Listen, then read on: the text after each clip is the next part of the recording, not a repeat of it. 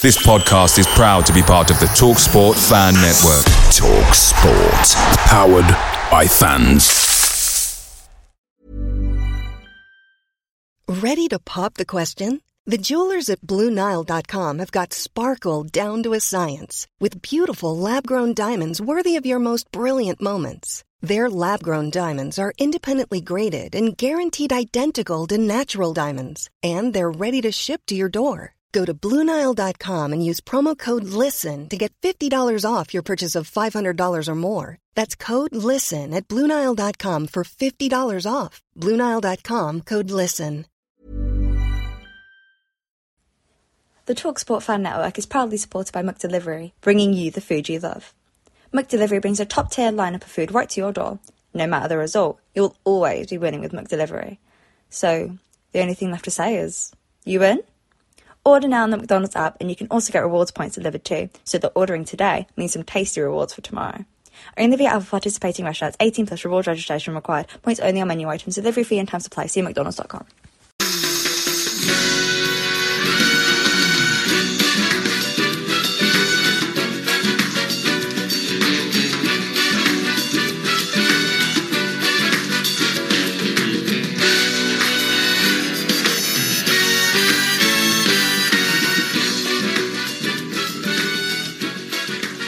Okay, welcome everybody to a somewhat belated Rotherham Review edition of Forever Bristol City podcast. I'll hold my hand up now and say I wasn't at the game. I've seen the highlights, all the key incidents, but I'm going to be relying on my two cohorts this evening. And it's a welcome return to the podcast, first time in a long time, to Dave Fevs and Ian, who is speaking to us from foreign climes, having flown somewhere for a nice week away in the sun. Hopefully it's a bit warmer than it is. Gentlemen, good evening and welcome to the podcast. How are we feeling? Feeling good. Yeah, good. Brilliant. Okay, well, look, we do what we normally do, and I think Dave's listened, so he knows the format. Dave, I'll come to you first.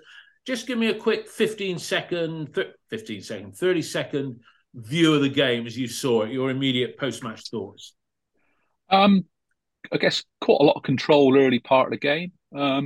Then we lost a bit of control in the middle third, and then probably fairly even for a bit. And then last 15, I thought we came on quite strong, but it was quite open as well. So it's a bit of a mixed bag, really. I think start was good, but probably just about deserved it, I think. Okay, that was going to be did we deserve it? So you say yes, Ian. Your summation of the game. Well, let's start with the positives. City's performance in the first half, certainly. Tommy's goal, fantastic header, brilliant cross by Campering. Bell's performance, he really is getting into that role on the left-hand side, and he's a right nuisance to mark. Arguably, we should have had a penalty when he was pulled down. It was certainly as much a penalty as the one that they got. No injuries that I could see. It was a win, 3 points. We bettered last season's points total. Weiman's goal is a sub. He was effective when he came on for Alex, who wasn't having his best game. We're effectively 13 points clear of relegation with only 6 to play for the teams in the bottom 3. 5 shots on target. We've extended our home run and won only our 3rd game of the season with more possession. So there were positives. There were some negatives from it. I think it was a soft penalty. Once again, no shooting from outside the box. Some first half misses, really glaring miss from Cornick. I mean, after a fantastic move. Yeah.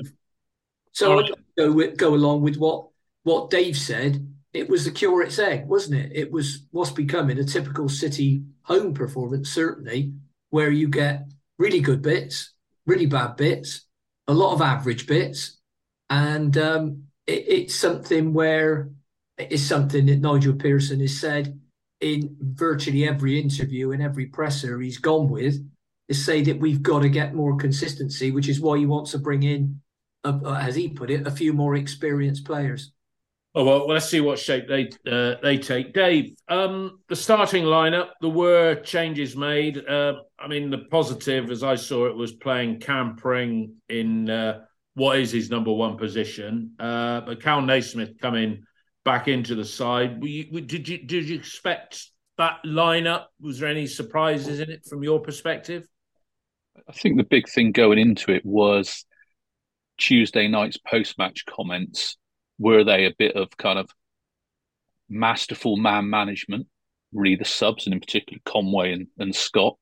And was he going to bring them in with a kind of flea in their ear? Or was it, just going to be a similar side to what he picked the week before? I think, and as it turned out to be, it was, right, I've given you a bit of stick, Tommy and Alex, now go and prove me wrong. And, we can debate on how well or not that went in a bit. But I think I've been saying for weeks, one of the things that has probably not helped us over the past 6-8 games is not having Campering at left back, and that's because he's had to play centre back. So it's not a stubbornness from Pearson to not pick him there or anything like that. He's not had any other choice than to play him at centre back, and it was almost kind of perfect, wasn't it, that he went down that left wing, slung across, and Tommy Conway headed it home. So yeah, good. I think the kind of side that most of us probably would have picked, if we could have got inside his head. I think, there'll almost be one or two changes, but I think a lot of us want to see Scott, a lot of us want to see Conway, and a lot of us want to see Naismith, and finally a lot of us want to see Pring at left back. So it's kind of the right side, I think. Yeah. Ian, you said to me about the lineup when we were talking after the game. You said Naismith, it's good to have his ball playing skills there, but as a defender, he can't help himself in over elaborating sometimes. But do you think it made sense to bring him back into the back four, even though our preference is for him to be in midfield? Well, you gain and you lose, don't you? You lose out slightly defensively, and we all know that Cal's got and he was blowing after 70 minutes because Old Bene was taking him to the cleaner. Mind you, he was giving Campering a tough time as well down that right side. But his range of passing makes a huge difference, and he can play through balls, which our other players struggle with. Although Zach Viner, often it's a superb diagonal. It seems to be the straight 20-yard ones that on occasion Zach struggles with. So I'd prefer to see him in midfield. And curiously, McCrory, who apparently is coming in, the Aberdeen fans I've communicated with today have said, actually, he can play, if you're playing a 4-2-3-1, he can be on the right-hand side of the two. So the position that Matty James would normally play, if you will. So I think but they've also said he's a decent right back, decent right wing back, and he's a good right centre back. So it's good utility. Well, we'll talk about transfers later, but good. Yeah, good but utility. I mean that's so he sounds a little bit like a right-footed version of Cal Naismith, which would be no bad thing. But yeah, I think what you get with what you get with Cal. I don't think I used the phrase. I think it was somebody else you spoke to me about. They've used the phrase, he is what he is. He can't help himself sometimes. And that's why I think it's good when you've got Matty James in the side as well, because if Cal does go a little bit walkabout and it doesn't come off, Matty James can get in and shut the door behind him. But yeah. I'd much rather, we're a much better team. Just look at the numbers.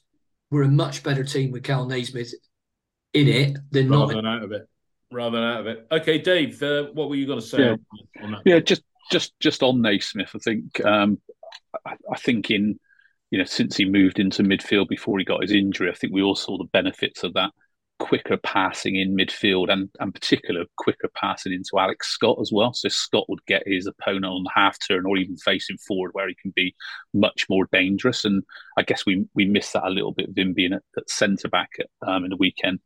But I think the other thing that we got from Cal, which is probably not his real strength, was aerial ability. And we had a bit more height back there. He's better in the air than Cam Pring, and that's no dissing of Cam, who's done a great job there as covering. But there were a number of set pieces that they put in, either throws, free kicks, or corners. And I think Naismith must have been the one who got his head on virtually all of them. And his kind of stats are pretty good for that for the weekend as well. So that was a bonus to get someone with a little bit more height back in as well. Both I of agree you, with that. I'll stick with you, Dave. Both of you have described the goal, which was a type of cross from Cam Pring that we don't see enough of from Jay De Silva. We talk about Jay and whether he's going to be amongst the ones leaving. But you first, Dave. Cornick's miss, which I've seen, unbelievable. Conway, no penalty. Just your view on both of those incidents when we were looking to build on what was a deserved early lead through that Conway header. But take us through those two as you saw them, Dave. I guess Conway's is probably quite unbelievable. It's probably as unbelievable as Zach Viner's fly over the bar against Middlesbrough and Andy King's at the far post against Huddersfield. I'm sure I can use the word "shit happens" on this pod, and it's just one of those things. Really, it'd probably been better if it had just come off his shin, it'd have gone in then. But it was a slightly bouncing ball.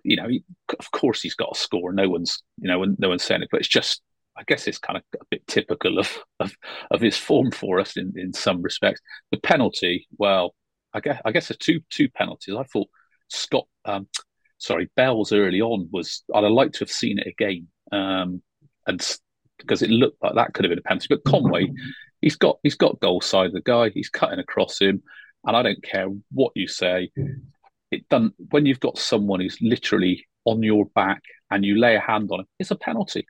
And the only reason the referee has not given it is because he's booked him 1 minute earlier and he knows he's going to have to send him off, and that to me is unacceptable. And everything that happens after that is irrelevant in my mind. It doesn't matter what happened to Hugo. It doesn't matter what happened to the other guy, Kelly, later on. Although I'll talk about that later as well. They should have been down to 10 men. We're probably 80% going to go 2-0 up against 10 men, and it's a different game after that. And the ref has completely changed the game from a poor decision. Poor performance of the referee overall. You'd agree with that, Ian? Because I mean, we come on to the penalty in a minute, the one that was given against us, but the Cornick miss and the Conway incident. Do you agree with Dave's view on that? Yes, I do. And Pearson has said that he's just sick to death of being patronised by the PGMOL, the Referees Association. Josh Smith, his name was. He's got a reputation for giving out cards like confetti. I thought he was fussy, but he bottled the major decisions.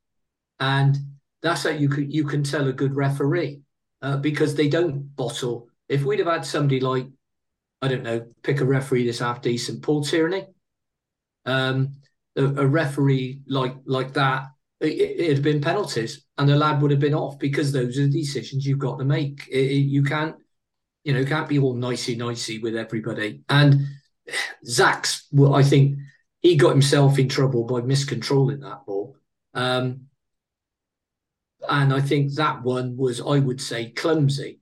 The one later on, I don't know. I can't really get enough angles on it to say, was it or wasn't it? It falls into what I call I've seen him given category. But when you look at Pearson having a file full of letters from the PGML, so we're really sorry.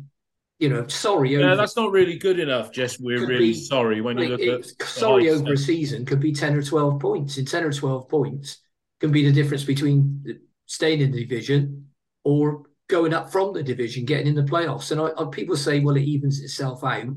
I honestly don't think it does. I'm getting to the point where I'm thinking, well, some of these guys really do spoil the game. And I think we've had some good referees this season. And I wouldn't put some of our defeats down to refs. I'm not going to do a Warnock on it. No. But I think these things need to be looked at and need to be improved. And I think VAR, whether you like VAR or you don't, personally, I do like it because I think it's better than what we've got now. And what we've got now is we've probably been declined, I'll say half a dozen, 7 or 8 penalties this season. And this season alone, Dave, you wanted to put a yeah, just in there. Was that just on referees in general, or on? No, it was the Pring Kelly one. It's actually worth really watching the kind of replays of it, and I'm not sure if the club ones that went out, show all of this.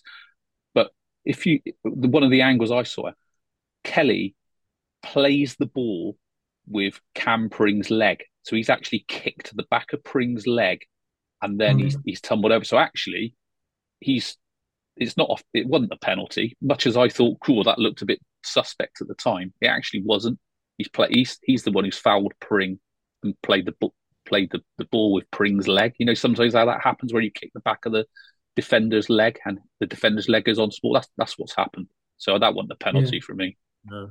And that penalty, Dave, the one that was given, put them back in the game, got Nigel his yellow card for complaining and what have you. I think, did Max go the wrong way for that one, Dave, when he went down for it? Or yeah, he did. Yeah. He went down, and I guess that was when Rotherham had their best spell of the game for you. Was it that sort of 65th minute onwards sort of thing? Yeah.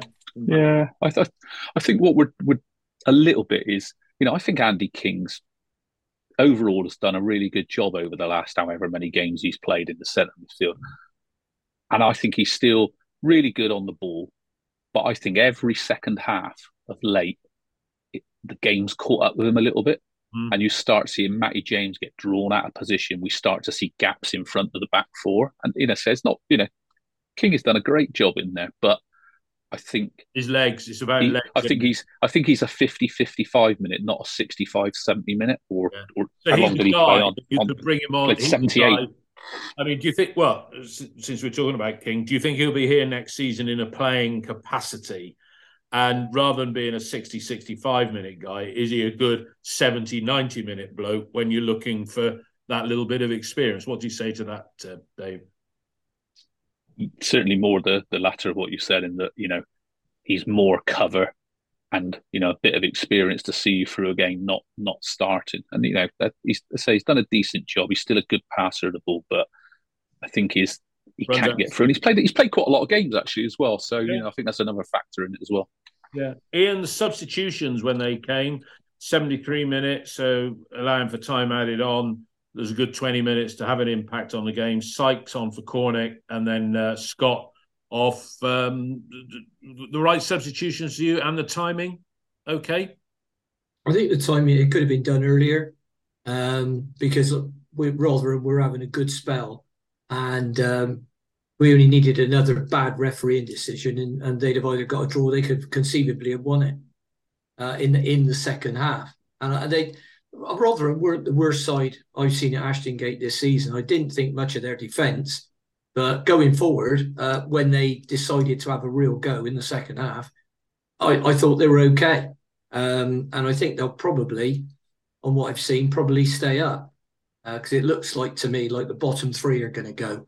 But yeah, I hope they do stay up as well. I got a bit of a soft spot for them. I think they do things the right way. Yeah, they do. And I thought they had a good following on Saturday, Dave, as well. It was a lot more than I thought they'd bring. Yeah. And so, yeah, I mean, I think it's we've had a problem for about 35 games in scoring goals. And I know we got 2 on Saturday, but with the talent that we've got, we should be scoring a lot more goals. But injuries, once again, have robbed us. And going back to Andy King, I think Andy's a good player. At his age, and it makes me laugh. I'm probably getting on for 30 years older than he is, and I'm talking about his age. But I think there is talk he might want to retire at the end of the season. If, and it's a massive if, we can get our squad to be more injury-free, certainly more long-term injury-free, because Andy King's only out there because of injuries. We've had injuries to Matty James, Joe Williams, Cal Naismith. Dallas. Cal's a good player. I think that was his 21st start, and we've played 44 games. So in the league, I'm talking. So it's a difficult one. If we can get the players to stay fit, and if we can get a stronger squad in the number I'm looking at, as I've said before on air, is somewhere around 28 instead of 23, 24, then yes, that will have a big impact, because you will get that consistency, because you won't lose those key players. And the thing this got us a few times is we've lost them at the same time. And I think when we played Luton, two back-to-back games, Luton was one that we lost, and Huddersfield, wasn't it, or something like that. We drew with Huddersfield, but Luton was one we lost. And it was just, and Cardiff was the other one, I think. And it was just a bridge too far. We were dropping like flies. Yeah. Thomas Callas, he's been out, and they don't just go out for a couple of weeks. They don't get a kick on the shin. Well, they're always out. They're always out for a couple of months, it seems, with us. Well, at least. I mean, Thomas has played about 4 games in the last 12 months, I think. We'll wrap up the game in a second. Obviously, it's good to have an opportunity to have a chat with Davey we haven't spoken to for a while. Ian said consistently, we need a squad of 28, not 23, 24. You know the squad size of the other clubs in the Championship, Dave. You know, your in-depth analysis is renowned on the forums and what have you. Do you think that's wishful thinking on Ian's part, having a squad of 28 or 28? What is it? 18 good uns and 10 fringe players. What do you say to that? I think it all depends on makeup of that squad, and I'm, without going to numbers, I'm kind of the belief that if we've got and I don't like talking about best 11s either, so apologies, but just humour me for a second. If we had our best 11 and we could improve it by 2 players, I almost kind of see that as like a 4-player swing, because you move the bottom 2 players out, or 2 worst players, if that makes sense, and you bring 2 better ones in, and your 11's 4 players better. That's kind of the way my mind works. So I think for us, we've shown that when we've got players fit, as Ian said, we're competitive, aren't we? We can give anyone a pretty decent game. The problem is when we lose a couple of the key players, and then again, Ian's right. We've lost a couple at the same time. That we lost early on the season. We lost James and Naismith at the same time, and then second half of the season we lost Naismith, and we lost Williams, we lost Conway. We lost some key players. Doesn't matter how old Tommy Conway is; he's a key player for me. He's the real deal in my eyes, and therefore we've not had enough good players to come in to take us through those busy, Saturday, Tuesday, Saturday periods where typically either part way or the end part of it, we're flagging a bit. So I think it's about bringing in some robust players that mean that we've always got a good match day 18 regardless. And then whether that's 23 players with good backups or 28 players with good backups, what we need to understand is, I guess, where does Omar Taylor-Clark fit next year? Is he a kind of genuine first team, or is he first team cover? And none of us know yet until we start to see what happens throughout the summer. But it'll be. I don't think it'll be as many as Ian wants, just purely because of the finances, and secondly that Nige probably wants to keep a slightly trimmer squad than that. Andy Vyman said in his interview last week, the good thing is that everyone in the squad knows that they're in with a chance of playing, and I think that's kind of one of the main kind of principles of the squad. Yeah. No, I'll stop there. That makes total sense, Dave. Ian, coming to you for the winning goal, Andy Vyman. I've had to eat humble pie last season when 22 goals, 12 assists. It's not been a great season for him, but he scored a cracking goal about 5 or 6 weeks ago. I think it was against Blackpool, and then he pops up with the winner. But Vyman, it was a typical Vyman goal. And what part do you think he plays in for City next season? Because he's got 1 year left on his contract. He didn't start this Saturday. Is he definitely in your match day 18 come what may next season?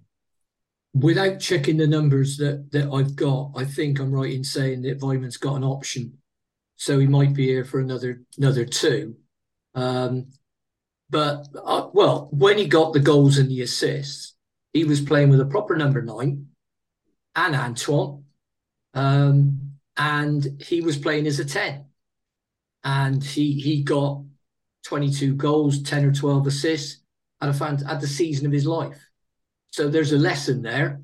When somebody says, where do you play him? You don't play him right wing back or right back or right wing.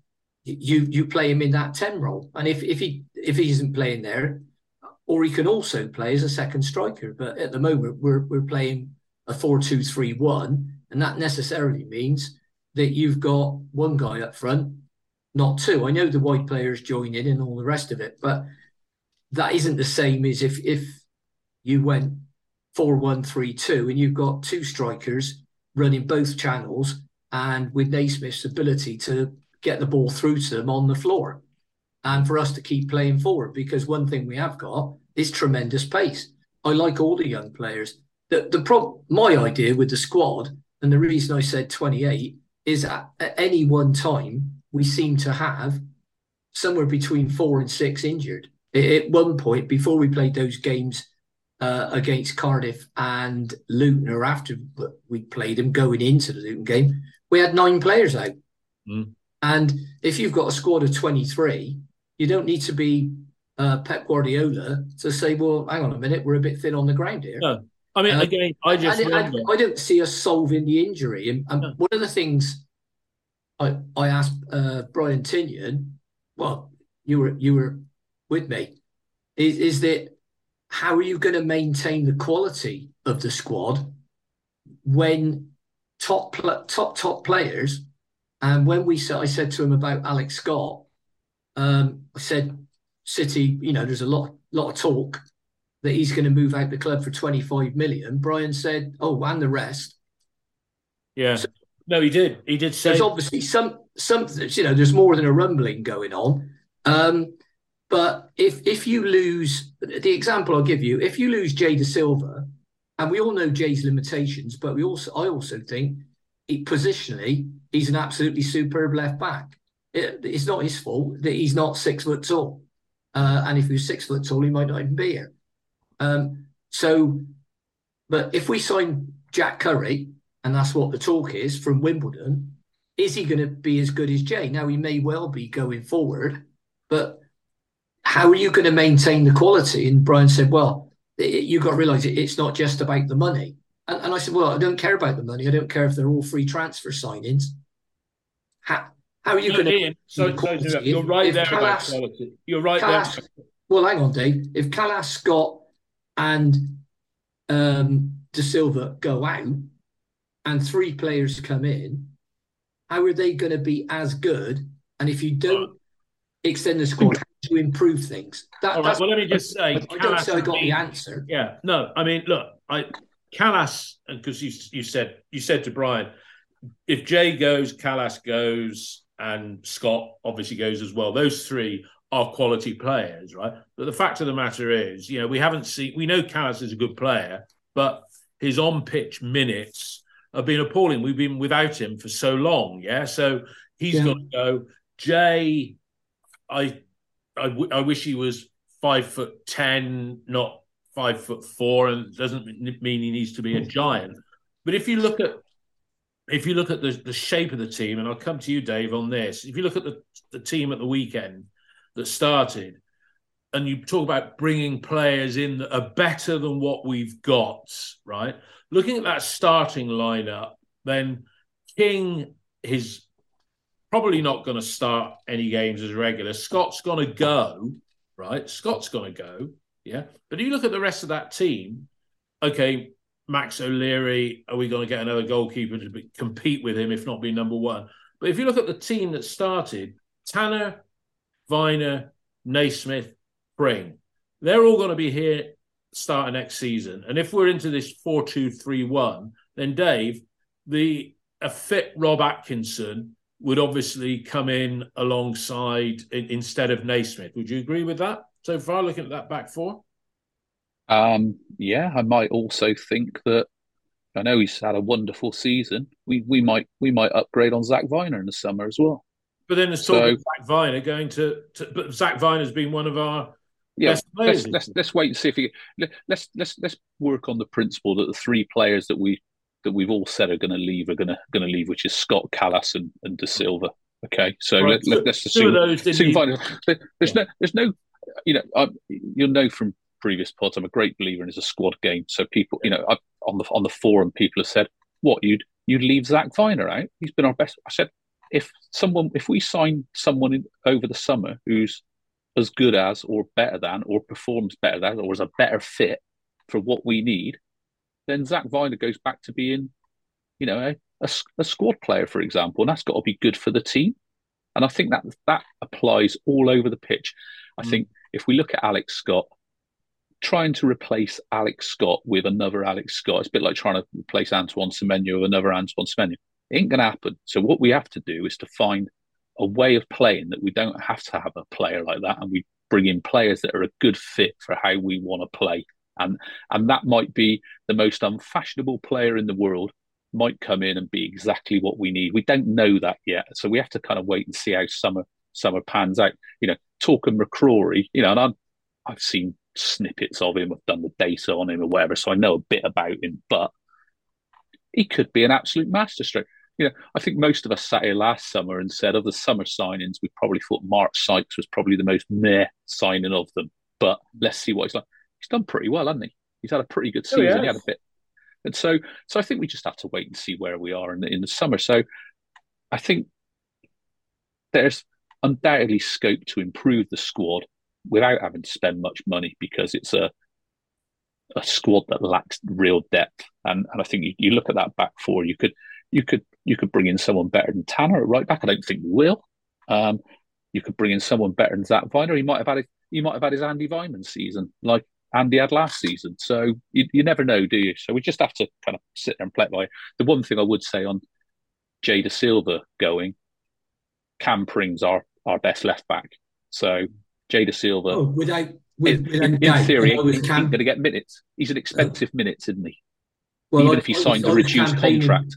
Well, I was campaigning for Cam Pring for about 2 seasons before he actually got the minutes and got the games. So, I'm never going to argue with you there. I think, my idea is we haven't had a great experience in bringing in lads from League Two. They seem to take a whole year to get to the physical fitness. George Tanner did 2 hamstrings.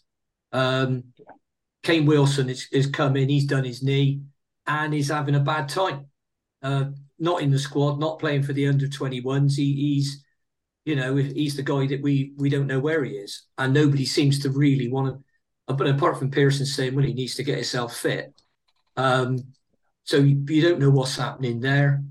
And I'm not going to, pontificate about what might or may not be happening. Quite frankly, I don't know. But all I know is he's not playing any football. I guess on your point, Ian, around, George Tanner from League Two takes, a season to step up. I'm guessing the theory from our outside view looking in is Cam Pring's our nailed on left back. Let's just, hope he doesn't get injured or anything like that. Jack Curry is the left back to come in and spend, 6 months, maybe up to Christmas, getting himself up to speed, ready to kind of then start to feature a bit. I think with George Tanner, he kind of got thrust in straight away because Zach Viner didn't play very well. And Danny Simpson played worse. So he kind of had to play. So he didn't quite get that bedding in, probably hadn't done the groundwork on his fitness. And it is a huge step up in physicality, isn't it? A lot about strength and conditioning and all that kind of stuff from League Two to Championship. And therefore that probably set him back 3 or 4 months as well. And he showed what a good player is. So I think those players can come in and, even the youngsters we've shown, once they get training with the first team group, they don't have to improve quickly. Well, there's a big difference between a lad that has come up at the club since he was 8. So your Sam Bells, your Tommy Conways, and somebody that comes in that we've signed from, I'll say, Bath City. So somebody like Cundy. Huge difference because they've been brought up, trained, coached, call it what you will, properly. They haven't learnt the game on the hoof while they've been doing a full-time job or something. And that's not knocking people that come into the game that way. But there seems to be a huge difference in those type of players. So certainly at championship level as well. Yeah. Oh, I think so. And the level, I mean, years ago, you could get somebody from the old Division 4 or Division 3, and there wasn't that much difference when they came up. Blimey, now, I think there's probably 20% difference at least between League 2 and League 1, and probably another 30 up to the Championship. And as you can see, people like Forest Green, I mean, fantastic in League 2. We signed Kane Wilson, League 2 player of the season. He can't get in our team. Poor lad had a bad injury as well. And Forest Green have just been relegated. Yeah. So there is that gulf there. And then when you go from the Championship to the Premier League, well, just think of a number and double it. Was it 50%, 60% different? So this business about fitness, and we've said like, oh, well, let's get a good pre-season in. If we do our business early, and we know when we've done business early, we've usually had a successful season, But if we do the business early, then they get the chance of having that pre-season, don't they? Because somebody like Curry, if he's not up to fitness, but he signs in the second week of May or the first week of June, when the window's open again, he's got the time to build up that fitness, surely. And, we shouldn't have, if you sign a player in September just before the window shuts, he's had a League 1, League 2 type of pre-season. That's a viable excuse in my book. But, I think... well, he might have been... it's just the fitness, Dave. He might have had a Premier League pre-season. If you bring in somebody that... There's talk of Jake O'Brien from Crystal Palace, who we know we tried to get in the January window. He might have had a Premier League season and playing with the likes of Zaha and the players that Palace have got up front. So, I mean, do we think... I suppose it can cut both ways. Pre-season and fitness, do we think Harry Cornick is going to be a better... Dave, you first. Harry Cornick is going to be a better player than what we've seen so far with a decent pre-season? Because to me, he is a match day 18 player at best, but Ian, you've already said to me he's not in your... He's number 7 if you looked at the sort of 7 players that would be deemed as our most... I think... You first, Dave. What do you think of Cornick, since we've not spoken about him? I guess I'll start off with saying the Harry Cornick that plays for Luton is a pest, okay, and suits the way they play and is an effective player. He's a bit ungainly. He's not a natural looking footballer, if that makes sense. Mm-hmm. And therefore, I'm quite happy that we signed a player like that on, a few £100,000, which is a sensible signing for someone of that age. Has he done it since he's been here? No, he's been a bit disappointed. I think that's fair to say. Do I think that he's crap? Absolutely not. And I think we saw...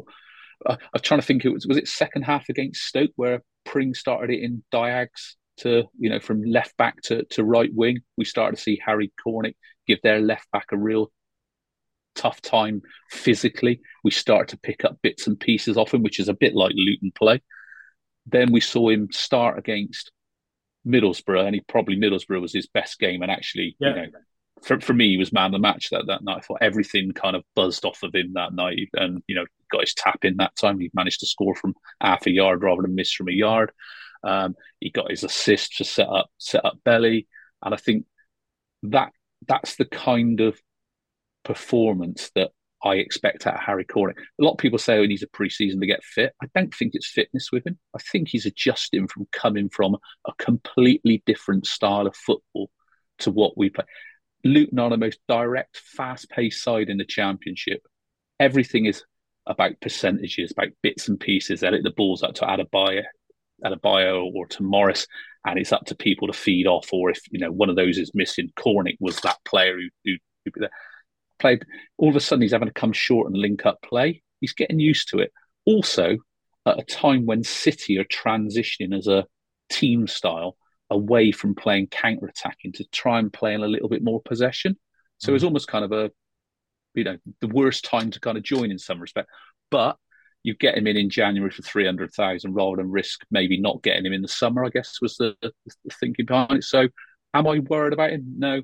Might I sit here in 6 months' time and say, it's not been a great signing? I think might what do. you're saying is that there's a danger, and you're not judging him yet. There's a danger that he's going to be one of those club in the bag type of signings, because if you're saying every piece of business that we do in the summer, the players have got to be better than what we've got. And if we sign just 4, and that means Alex Scott, obviously we're assuming he's going, but he's not necessarily going to be a starter. I don't necessarily say better than what we've got. I think better fit than what we've got now. And you might find that we change our system up a little bit over pre-season, play slightly differently, and alluded to earlier about, Weimann behind 2 strikers.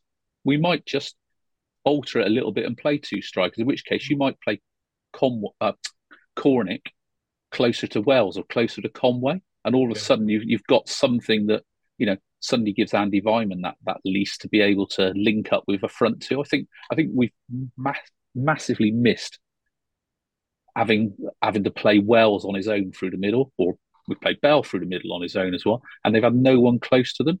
So I think we wait and see how we try and play over the summer. And Cornick might be a revelation, he might be a flop. Who knows? Yeah. But he's shown enough in games to show that was the thinking behind him signing. I can see that, but it hasn't necessarily materialised on the pitch yet.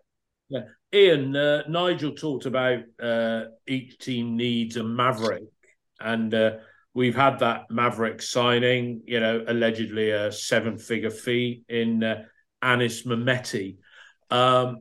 He's undoubtedly got talent, but he could do with beefing up a bit, because when you have those balls where he's faced, he doesn't seem to have the physical strength to get past his man, does he? And would you have expected any more from Mehmeti than what we've seen so far, Ian? Not really. I mean, he's a little bit like Ronaldo when he first went to Man United, and it was, he wouldn't do 3 step overs and then go on and cross it or score. He'd do 17 step overs and hit the defender with the cross, and that's why Ferguson kept him out of the side for a while and drip fed him in there until he'd learned that you get the ball in early sometimes, you shoot earlier sometimes. And I'm not comparing, they are a similar type of player, or they were when Ronaldo was younger. I mean, Mehmeti isn't as big and powerful as Ronaldo developed into, and there's nothing like that quality of player. But he's an absolute nuisance, and I think he showed some really good...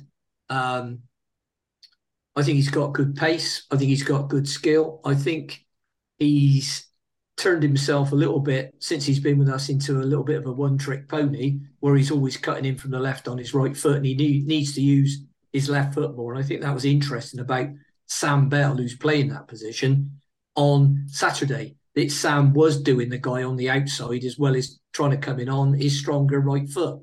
So that's what the kind of thing he needs to do. He needs to get his crosses in early. He needs to cross better, particularly with his left foot. I don't think he needs to be, we're not looking at a Carlton Morris type character. And with Harry Cornick, I think he does need to get fitter, because he seems to be blowing a bit after 70, 75 minutes. And I think he definitely needs to get a lot stronger, because he's too easily shoved off the ball, or doesn't quite complete the pass because when a challenge comes in. Yeah. So I think if he could do that, he wasn't a ton of money. But for me, players like Conway, Bell, Naki Wells, Andy Weimann even, start instead of him, albeit I wouldn't play Andy Weimann in that wide right role. As I say, I think it's about when we went to a back 4 and started putting square pegs in square holes, we started to do a lot better.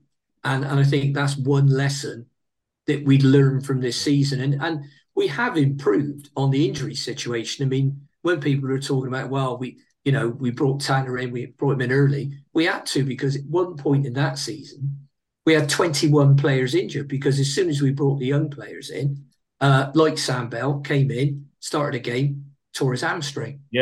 And then you had Opie Edwards, came in, played one game, or came on as a sub, did his calf, and then left the club. We never saw him again. And Andy Nathan Baker, ACL or was it hamstring? ACL, I think, in close season. A hamstring. Yeah, hamstring. Then Andy Vyman did his ACL. I mean the Holden Pearson season. I'm not blaming the two managers, but that really was. If you want to see injuries beyond belief, look back at that season, because we were just listing them. Dave, accepting the fact that we've had a lot of injuries, do you look? Are we outside of the norm? Because I think I've seen one table where you put available minutes or minutes being available for selection. Do we feature in a manner that we have got a problem that really does need to be sorted out, or are we somewhere in the middle? I'm just trying to click down my spreadsheet. Sorry, Dave. I can't remember what the totals are, but I think on average we're somewhere between 4 and 5 players unavailable through injury each league game. And how does that compare with? I suspect it ain't much different than most clubs, apart from we've got a small squad and it therefore exposes it more. So I expect most clubs have got 2, 3, 4, 5 players out every single week. The question I can't answer is how quickly do some of those players come back? How quickly they pick up another player pick up an injury? Taking a team like Coventry, which is one of the clubs we use as an example, and if they have 4 or 5 players that are out, are their second string players better than ours? Because it was interesting. I asked, and Ian was there, this was at Senior Reds, I asked Brian Tinian about Duncan Idahan, who seemed to be a little bit of a persona non grata at the start of the season after his failed loan transfer to Carlisle, and then is now captaining the under-21s, but not getting in the match day squad. Tinian seemed to rate him quite highly, and this is a player that played he did not badly in a couple of matches towards the end of last season. So I think when you start trying to compare with your Commentaries, your Lutons, your Millwalls, and your Prestons, I think Ian, we've probably had some interesting discussions in inverted commas on Twitter about this. My view is those teams are 2-3 seasons ahead of us in terms of executing their plan. You might disagree, and that's fine, I have a problem. And therefore, they've been able to kind of build, not necessarily depth. It's difficult to quantify, Dave, but they don't seem to be as exposed when they have a couple of injuries as what we do. I don't think they're bringing in, Andy King and Omar Taylor-Clark to play in the centre of midfield like we are, and that's and some of that's perhaps our own doing, by letting people like Masengo go out on loan, for example. So I think it's a difficult one to answer. I think what we're trying to do is keep costs down. And I think these last 2 years have been about trying to trim as much fat off the squad as possible so that actually we can go into this summer and be proactive. And I think Semenyo's transfer out in January was all about, wouldn't we have liked to have kept him to the summer? But actually, we get the money in now. We can now really start planning for the summer. This feels a bit unheard of for Bristol City to, and it might be paper talk, who knows, but to almost have a transfer in the bag and we're still in April. That's encouraging from my point of view. Yeah. So I don't know, Dave. I'm not sure if I've answered your question or not, but I rattled on. So probably let Ian have a say. Yeah, go on, Ian. What's your take on that? What we were just talking about there. The idea. Because there's another player that. You've got to bear in mind we've got Lowe. We've had Lowe and Leeson in the match day 18 and no Idaho, but then we've also got. Is it the other? We had Lowe. We had Wood. Wood and Leeson. Lowe's the one up at Walsall, isn't he? Yes, is that right? Yeah. Yeah. So you got 3 players there, 2 that have featured in match day 18s out of necessity because of a threadbare squad. One that's on loan. One that we've got our head of recruitment saying actually he's not a bad bloke, and. He's got his act together, and you wouldn't make him captain of the under-21s, which has been very successful. So, well, in terms of let's talk about the Luton thing. Brian Tinyon's view is those are the clubs that we should be able to compete with, and he's basing it really on budget. So you look at if Luton can do what they did, and bear in mind the last season they made the playoffs, not this season where they're going to make the playoffs, but last season they also had horrendous injury problems. But strangely, Cal Naismith was an ever present. So they had loads of problems. I mean, I remember watching one of the playoff games and Sky listed them. There was must have been about a dozen players there that were out with, and I mean proper injuries. They weren't just had a knock and, this guy hadn't played all season and this one's done his hamstring and somebody else. So it wasn't just us. But his point was, but they still did it. And the particular clubs he mentioned are all the ones that are up the top-ish without parachute money. And that's what the clubs we're trying to emulate. Now, that doesn't mean to say we're going to follow their model. It just means that that's what we need to do. So keep the budget sensible. We get double their crowds in a lot of cases. And we've got a lot of commercial streams going on around Bristol City. Yep. And I'm sure that Phil Alexander is going to increase those because for everything you read about him from Palace, that's what his forte. That's what his forte was, wasn't it? He's the commercial guy. Yeah. So, yeah, I'll take Dave's point. They're further along in what they're doing because they've had more continuity. They haven't had Mark Ashton and Lee Johnson and then Steve going from complete largesse to, you can sign 72 players, do what you like, to complete austerity. And people can say, but you've got to remember COVID. Well, COVID didn't just happen in Bristol. Oh, I know. Clubs haven't lost the money that we've lost. So we've gone from that behaviour that one thing Dave and I have agreed on for years is the lack of financial sustainability and probity. You just looked at it and you thought, it's mental. We can't afford it. You can't go on losing money. Well, we're not even accountants, are we? You, Ian, and correct me if I'm wrong here. Look, ignoring the transfers that have happened in this financial year, but the last 3 years' losses, it's gone 38, Dave, hasn't it? 38, 28, and this year, allowing for the wage cuts before any transfers, probably going to be about 20 mil, maybe. Yeah, I don't know. And I know you used the term on the forum, I think, last week. We've got this financial behemoth, if that's the right word, of the overhead base that's associated with Bristol City, part of Bristol Sport. And we're carrying disproportionate amounts of that, are we? Is that what you were implying? As an outsider looking in, I just said I'm not an accountant either. I think, I said Nigel Pearson, the football side, I think have done a real good job in bringing the finances back down into something that's sensible. Yeah, I think the rest of the group, and probably Mark Kelly might come on and say it was not, Ashton Gate's efficient as well. I think it's all those other costs that sit in both profit and losses for Ashton Gate Limited and Bristol City Limited that look out of kilter with a turnover on the football side of whatever it is, 16, 17 million, and a turnover on the Ashton Gate side of 10, 12 million or whatever it is, 15 million maybe. I think our cost base is too high. And I think, I totally agree with Ian. COVID affected everyone. I think it affected the likes of us, Cardiff, Birmingham, all those kind of clubs who've tried to spend too much. It hit us at the wrong time. It hit us at the peak of our spending the season after we'd committed to lots of players on big contracts with big fees.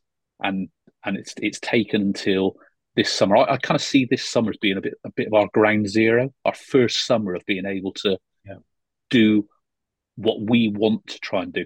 And nor do I think we're going to get our summer recruitment 100% right, nor do I think the plan is to try and get, of course, the aspiration is to get the squad as strong as possible, but we won't do it in one window either. It might be this and January, and maybe next summer before we really get a squad, because this is the first real window. Pearson's been able to go out there and say, actually, here's the kind of players I want, and and not have to sell first, hence the kind of Semenyo comment early on. We can get on that front foot. So we're not just going to play front foot football. We're going to try and do front foot recruitment as well. And I think that's kind of quite refreshing, I think. Hopefully, and I think it's really good. I think it's really good. Listening to what Brian Tinian had to say, I think it's in good hands, to be honest. So all looking good. Hey guys, look, time to wrap up. But we can't do that without first mentioning the ladies who've got promoted. Well done them to the WSL. I mean, Ian, the gap between, I think you might have said this to me in conversation or put it on Twitter, but the gap between where the ladies have come from and where they're going to is potentially bigger than the gap between Championship and Premier League. Would you agree with that? And it's going to be a hell of a step up for them, isn't it? Yeah, but congratulations. From someone that would 100% know, Chelsea's highest paid player would be earning 10 times what our highest paid player would be earning. Now, you might say, well, actually, that's the same as the men. But unless Steve is, because that's where the money's going to have to come from.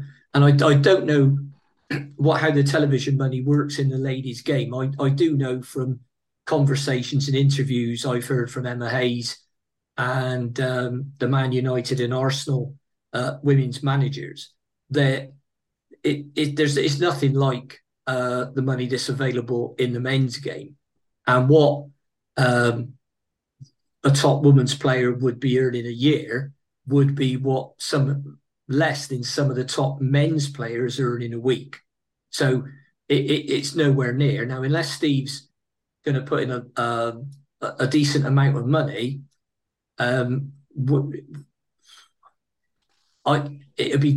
we need to do something really creative and clever to compete in that division. Otherwise, we might finish up getting relegated like we were last season. But I know Liverpool ladies. I think. Go on, Dave. Yeah. So I was just going to say, I think once again things changed 2 or 3 seasons back when. I think it might have been perhaps the final season when we went down to the season before that. I think that was the season that Barclays came in with their sponsorship. And I think, I'm again outsider looking in here. I think some clubs realised that was the season you had to stay in the Women's Super League or whatever it was called. I think it's had a rebrand since then. And we were the team that missed out and went down. And that gulf's become bigger. It's almost a bit like, the kind of parachute money that's going on. We missed out on it, and other teams have now grown stronger. And Ian's right. If we want to compete, we've got to go and put some money into it next season. But I also think, we're not talking about competing with, and I've got the table up in front of me, we're not talking about competing with Man United, Man City, Chelsea and Arsenal, who are the top 4 in the women's league. Because I think certainly 3 out of those 4 are all playing European football, so they're also getting more money from that side of it as well. Yeah. It's about competing with you. Looking at it now, it's going to be probably Leicester, Reading, or Brighton, one of those 3 that go down. It's about competing in those bottom 5, 6, and being competitive in that and winning those types. Yeah, and that's very much what we would be if we got to that top level. We'd be competing to stay. Yeah. We'd be in the bottom 8. We'd be in the bottom 8 of the Premier League. That's the best we could ever hope for. Bottom 8, and trying to stay out of. I don't think there's any financial fair play in that, not that I'm aware of. So, and I think the other thing is, however much it costs, even though that sits under Bristol City Football Club, from an FFP point of view, certainly the current rules that might change, then all of our women's stuff gets offset anyway. So it wouldn't affect the men's side of it if Steve decided to dip into his pocket. I think just going back on the wager, it's probably 4 or 5 years ago. Steph Houghton, who was the England captain, which I guess she might get a recall now. Williamson's just got injured. She was given a contract which was supposedly, I think, the highest paid player in the women's of 60 grand a year. Yeah. Okay, not 60 grand. That's so. I think Ian, you might have said, or Dave said just now, they're paid about what a player might be paid a week. I don't expect those ratios have changed much, and therefore,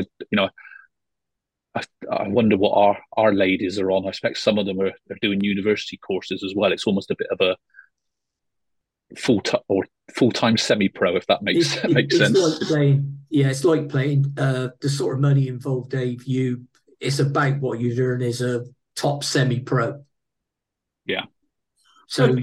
you're not looking at.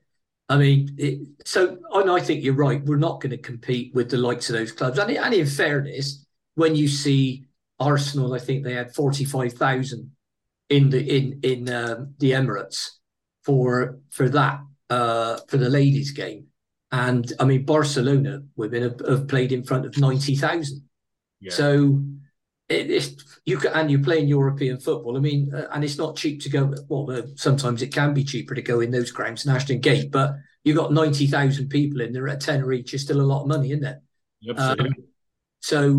I think. I mean, well done to them. Yeah, brilliant achievement to get back up, because it's a great achievement. And maybe amazing. I mean, I don't care if Bristol City are playing tiddlywinks in Arbroath at 3:00 in the morning. I want them to win, and I want everybody down there to do well. The football club, the rugby club, the Flyers, all of them. Yeah, I think we've only got to see, and we'll all be happy. We'll all be happy. Dave, just on one last thing, just on that. I think we've seen it in rugby when Bristol were in the whatever the league's called below the Premier League. We've seen it this year in the conference. Any league that's got only one team to promote can be a bit of a lottery, because you could end up with two really strong teams in there, and we've seen that certainly in the conference with Wrexham and Notts County. And Notts County, Sod's Law says they probably miss out on the playoffs now, having got however many points they have. So I think it's a brilliant achievement, and I think as well it's a one club thing. I think you've only got not that Nigel Pearson will want to take any credit at all, but you can see that he's bought into it, and other people have bought into it. I think some of the players, who did I hear was in the crowd yesterday watching, Max and someone else were there, and things. And I think that's kind of quite nice, isn't it? And interestingly, Brian said at the luncheon last week, the fact that everybody is on we mock the HPC for its so-called name, but he said the club is all in one place, because he said, they were a couple of players short, I think, for 11v11, and they just went and plucked a couple of the kids out of one of their lessons and gave them the experience of playing amongst more senior players, whereas in the past they'd be the other side of Bristol. So it's all looking good. Okay, look, we could talk for a lot longer. It's been good to have you on, Dave, and obviously Ian as well. We'll be doing the Burnley game, our review of the Burnley game on Sunday morning, recording that probably about 10 o'clock. Might do it on Zoom again as well. And be a return to Ashton Gate for Josh Brownhill, and I think everybody's hoping that we can extend the unbeaten start to 2023 one more game, make it a perfect 10. Dave, your thoughts for Burnley game? Be nice to remain unbeaten going into. Yeah, I hope that their two recent results since they got promoted are an indication that they're on the beach and we can win the game. But they're a good side, aren't they? Yeah, and Ian, your thoughts on Burnley this coming weekend?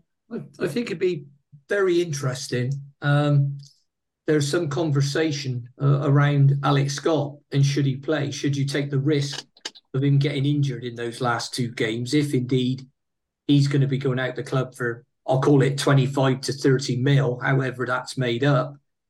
Do you risk him? Because if he gets injured, he's not going anywhere. No. So I think it'd be interesting. I think knowing the way that... I think he's off to Argentina, and I think that, I think he could get injured there as well. So I think we just have to... Yeah, I think, but it's just, if we have got the deal in place, it would be interesting. I mean, Nigel Pearson will play him. I've got no doubt about that. Would I? Because I think selling him is everybody seems resigned to it. Probably in the right way. It'd be a fantastic opportunity for him to go somewhere and play Premier League football. But if he... they're resigned to him going, and I think in some ways, a little bit like the Antoine Semenyo money, it's already spent. Because if you're looking at 2 million for or thereabouts from McCrory, and it's always up to these days, we won't be writing him a cheque for 2 million quid. And you've got a million eventually for Mehmeti. we've already spent 3 million of the Antoine money, so we need the top up from Scotty. Yeah. I think Nigel he might get 5 million of that to strengthen the squad. So I think that's interesting. I personally go on the attack against Burnley. I think they're trying to.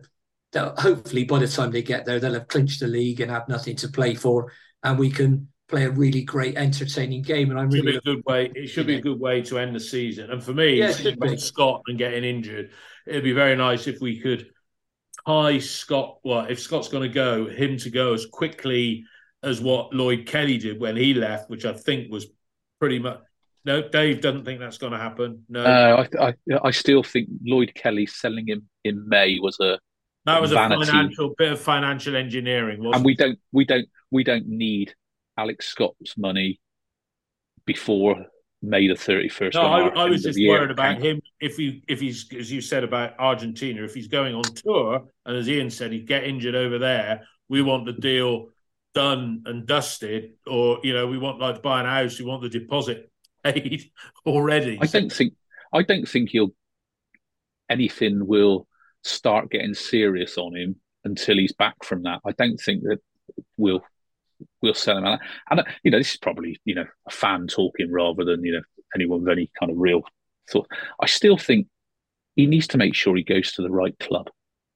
He's got. If he looks at his Antoine, who's had diddly squat minutes, hasn't he, so far? I think you'd look at that and think, well, that's a bit disappointing. I've gone to a Premier League club and I'm sat warm on the bench. And I think Alex Scott's been pretty consistent saying he wants to play. I think he's not better than Scott, but I'm sure when Antoine's sat on the bench, he's probably thinking, this ain't great from a football perspective, but bloody hell, I'm earning 15, 20 grand a week more than I was before. Yeah, but I think Alex is a bit different in his mindset. He wants to play football. A lot of footballers, I think there are some that are prepared to sit on their backside and just count the cash. But I think he'll want to play. I mean, would it be beyond the realms of possibility? And Brian Tinnion, some of the things he said about loans were very interesting as well, that they see loans as developing a player for another club. So if they go after O'Brien, for example, they're looking to buy him. And they don't want to develop a player for another club. However, if you could get somebody again like Tammy Abraham, that player could also get you, he might add a lot of noughts to his transfer value for his parent club, but he could also get you promoted to the Premier League, which adds a lot of noughts. I think that's the kind of position in it. Are we? I don't think we were close enough. I don't want 10 known players, but 1 or 2 really good ones. You only got to see what's happened at Sheffield United in a different say, mate. Yeah. All right, let's go back to my we'll stop there. All right, let's stop there. Have a great rest of the week, guys. As happy as a king when the red robin comes bobbing along. There'll be no more sobbing when he starts throbbing his old sweet song. Oh, wake up, you sleepyhead, get up, get out of bed, cheer up, the sun is red, live, love, laugh and be happy. What if I've been blue? Now I'm walking through fields of flowers. Rain may glisten, but still I listen for hours and hours. I'm just a kid again, doing what I did again, singing a song. When the red robins are bobbing along.